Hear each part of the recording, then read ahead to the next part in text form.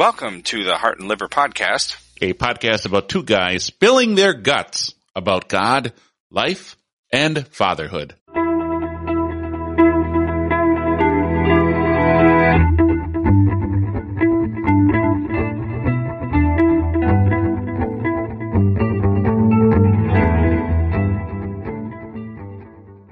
Hey, today we are talking about things we learned from our dad.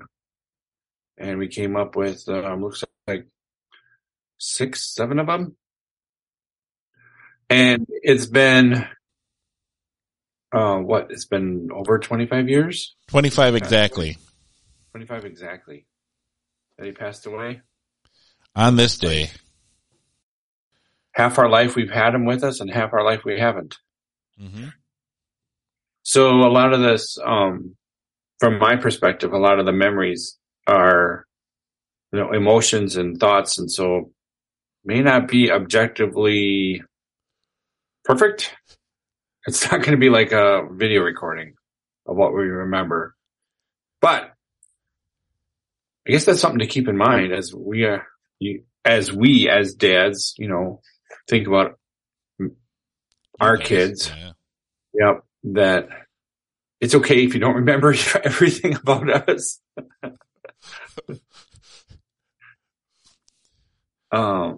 But anyway, one of the 7 things. Sure. Hardworking, honest, and serious. Faith is important. He trusts us. His responsibility, his courage, his motivation, self-motivation. So the first one is hardworking. And the image that came to my mind is lawn mowing with him. I mean, I just remember he worked hard to keep our lawn mowed and specifically fixing the lawnmower all the time. Mm. And I remember trying to be his assistant and him getting frustrated with bolts not coming off or whatever. And then he was also, I don't know how they found it, but he found me the lawn mowing job in Collins. Mm-hmm. And then he made sure, that we got there and that I was safe and that the lawn mowing equipment was working. And, but you had a different perspective on that one. Yeah, because I lived right above his study. So he had in our house in Collins, which was, I would say that's my formative years. I know you and Rachel had your formative years in New Prague, but I left New Prague when I was 8 or 9, something like that.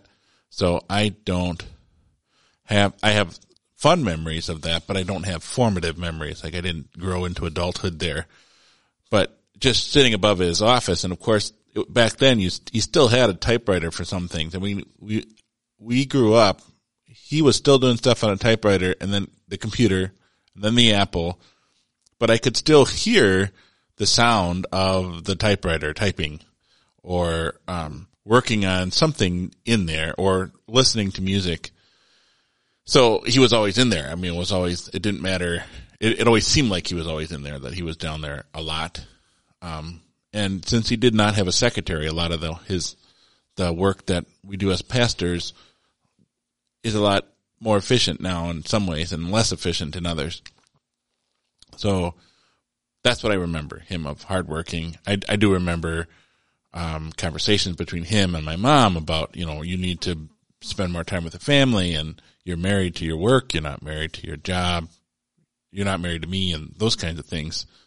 So he wasn't perfect. He didn't have his life in a perfect balance. So as long as we're gonna, I like how you started off. Like, these are just our emotional memories, and they're not always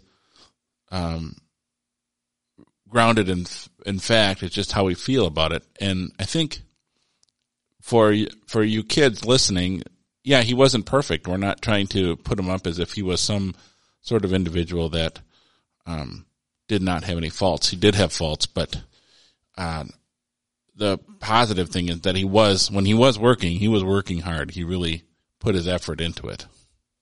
Mm-hmm. Yep. And we talked about himself, second feature we talked about was that he was honest / serious. Like, he did have a sense of humor, but especially when he was in the pulpit, he was very serious. Or when he was teaching, at least to me, he seemed very serious. Yeah, he's very serious teaching. I remember the confirmation classes. Mm-hmm. Yeah, he's very serious. So this was those kinds of things. So I think that's and we were mentioning how the you didn't cross him. Like, you didn't try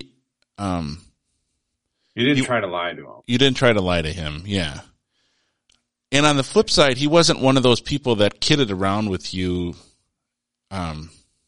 Like, he was very serious. Like, you knew where you stood with him. Like, Yep. Does that make sense? Yeah, it does. Yeah, he wasn't. Like you said, he had a sense of humor, but he wasn't kidding around a lot. Yeah. Mm-hmm. I think his sense of humor was always the playful kind, the dad jokes before the dad jokes. Before dad jokes were a thing. Yeah. Yeah. Like, I'm hungry, and he would say, hi, hungry, I'm dad, that kind of stuff. But his faith was extremely important. And that's our third point.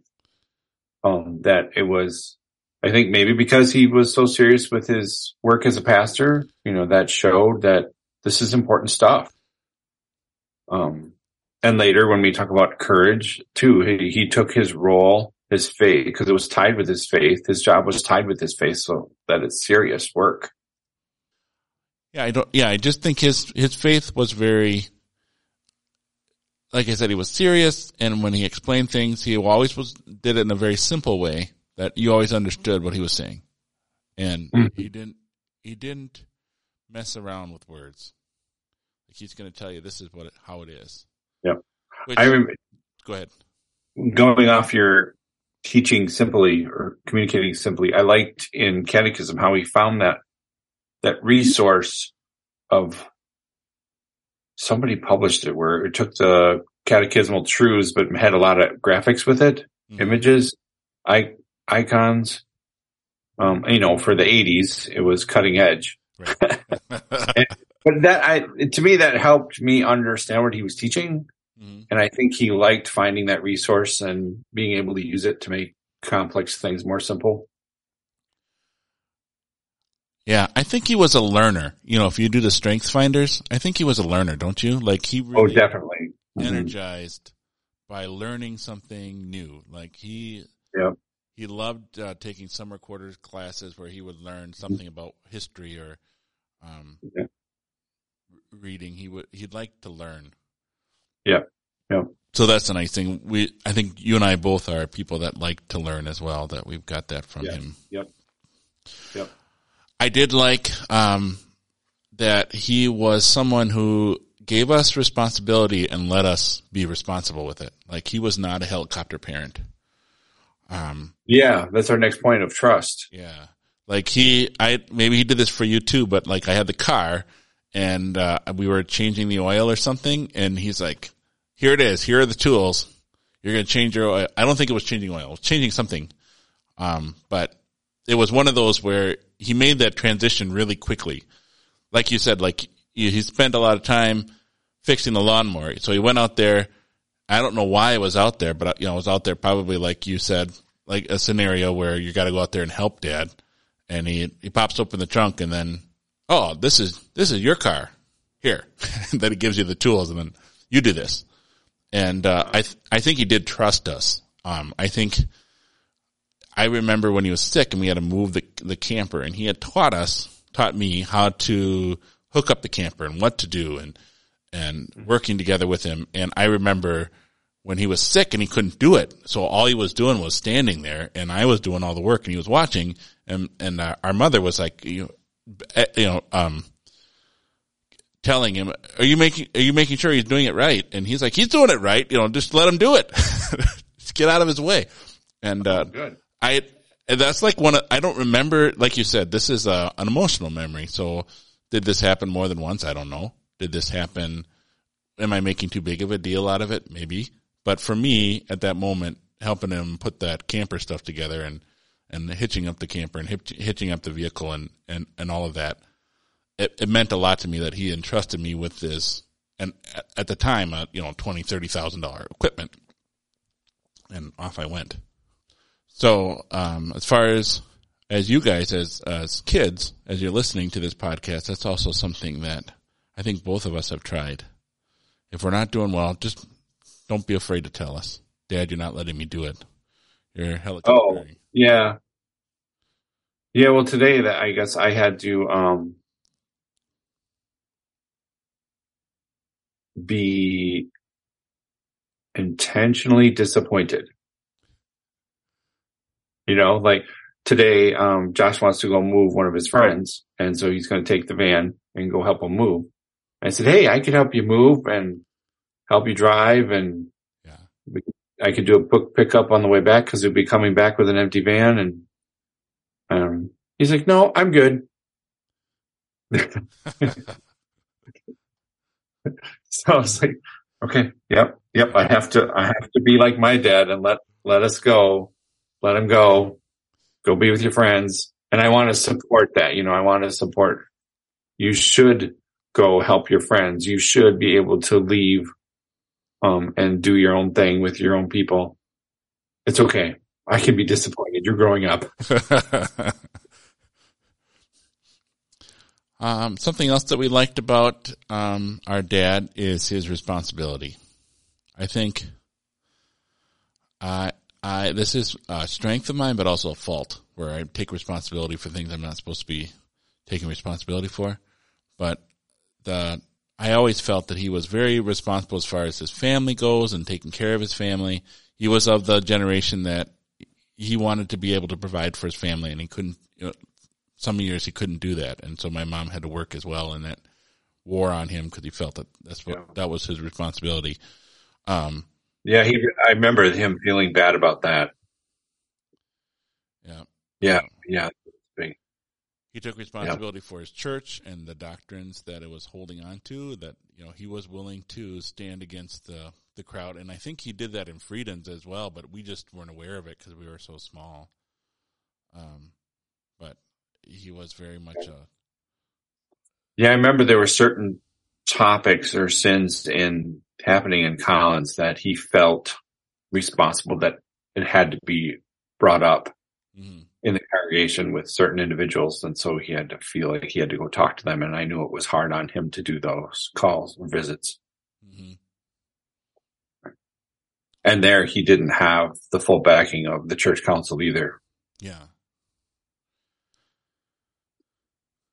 So, there was never really a golden age when it was fun to do the right thing. So, kids, when you are feeling like you are the only one doing the right thing and it feels like you're going upstream, know that you are standing amongst your family members who have done the same thing. Yeah. Courage when afraid. I think that was one of those where I was listening to him today. I was doing a lot more recordings of taking his audio tapes and putting it in a digital form. And it was a farewell at Freedoms in New Prague, and just having him go up there like, I'm going to do this. This is what I have to do. And it didn't seem like he really wanted to be up there, just because it was very emotional for him to leave. He didn't want to have to leave. And I think he's done a lot and especially toward the end, his last year of his life, when he had cancer, and the chemotherapy really took him out, that he was still trying to get back to Manitowoc Lutheran so that he could teach, making preparations. He felt responsible to get the courses ready. And I remember taking him to Manitowoc so that he could go and do whatever he needed to do, make lamination. That was a thing, laminate some overhead projector things so that kids could see whatever the notes were. And he was only there, I don't know how long he was, but he was just exhausted by the end of it. But this is what he was going to do. He wasn't going to whine about it. Self-motivated. Well, because he was a pastor, so he had to work. He was working from home a lot, and he had to get the work done. There was nobody else to do it. Yeah, nobody told him what to do. And he wasn't exactly perfect. You had mentioned, he liked to watch TV at the beginning of the early mornings. Yeah, before. speaking of Western or so, Perry Mason. Yeah. Yeah, I guess that was fun for me to see that, he did have a fun side. He wasn't always all serious. Yeah. I don't know if he was listening. Like, I was surprised that he was listening to Amy Grant when Amy Grant came out and was popular. And I was surprised to find him listening to her albums. I didn't know if he did that because we were listening to that stuff and he wanted to see what was, what was being what said. we're listening to. Yeah. Or if he was really into that. That kind of threw me. But it's okay. Yeah.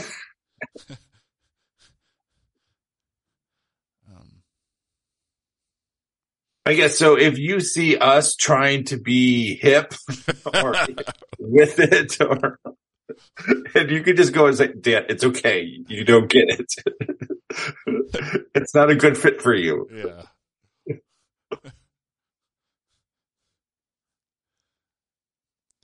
I know. I have to go to my kids and ask them, "What does this meme mean?" Yeah. What's the story behind this? Yeah. I do that to the kids all the time. Kids know this, that they're listening to something. I'm like, tell me what the song's about. Mm-hmm. So then you asked the hard question for our preparation for this, which was, what things do we see of our dad in each other?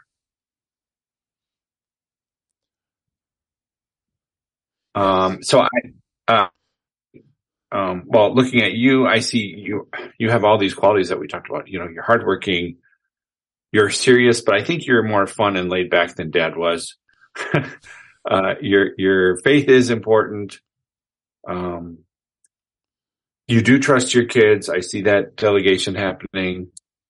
You feel responsible for being for a dad and your congregation. You do have courage. I feel like you just came off of a difficult church situation and now you're going into another one. And it's just like, wow.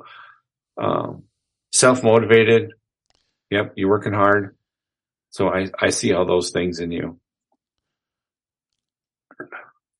Yeah. Well, I see the same things. But I see, like, I look up to you because of so many things you've done that you didn't care what people thought. And you said, this is the right thing to do. I'm going to do it. So whether it was in Pullman and doing campus ministry, whether it was going to St. Matthew in Appleton, and I remember when you had that call, I was a vicar, and you're like, I'm not an office manager type of person, but I want to do family ministry, so I'm going to do this. And you took on a huge task, and it was tough for you. And so I see a lot of Dad in you in that. And I see a lot of Dad in you in that you are willing to do the hard thing because it's the right thing. And so I think we see the weaknesses of our dad in each other as well. But the sitting and watching a Western or something like that, I could definitely see that in myself as well. But I think that's what I look up to. Those characteristics of him, the very the moral compass that's very strong, and that's going to do the right thing regardless of the consequences. And I see that more in you than I see it in me. So,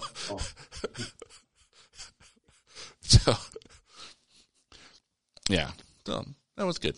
It's a good reflection as we're remembering 25 years since our dad passed away, and reminding ourselves to spend some time with our kids, and that there still are times to make memories with them. But if we forget, because we have so many children, we want to share the same thing with each one, and we want to share what's important to us to each one and share our dad with our kids as well. So this is why we do the podcast, so that you kids can listen to it, so that we make sure that we cover all our bases as we spill our guts talking about God, life, and fatherhood.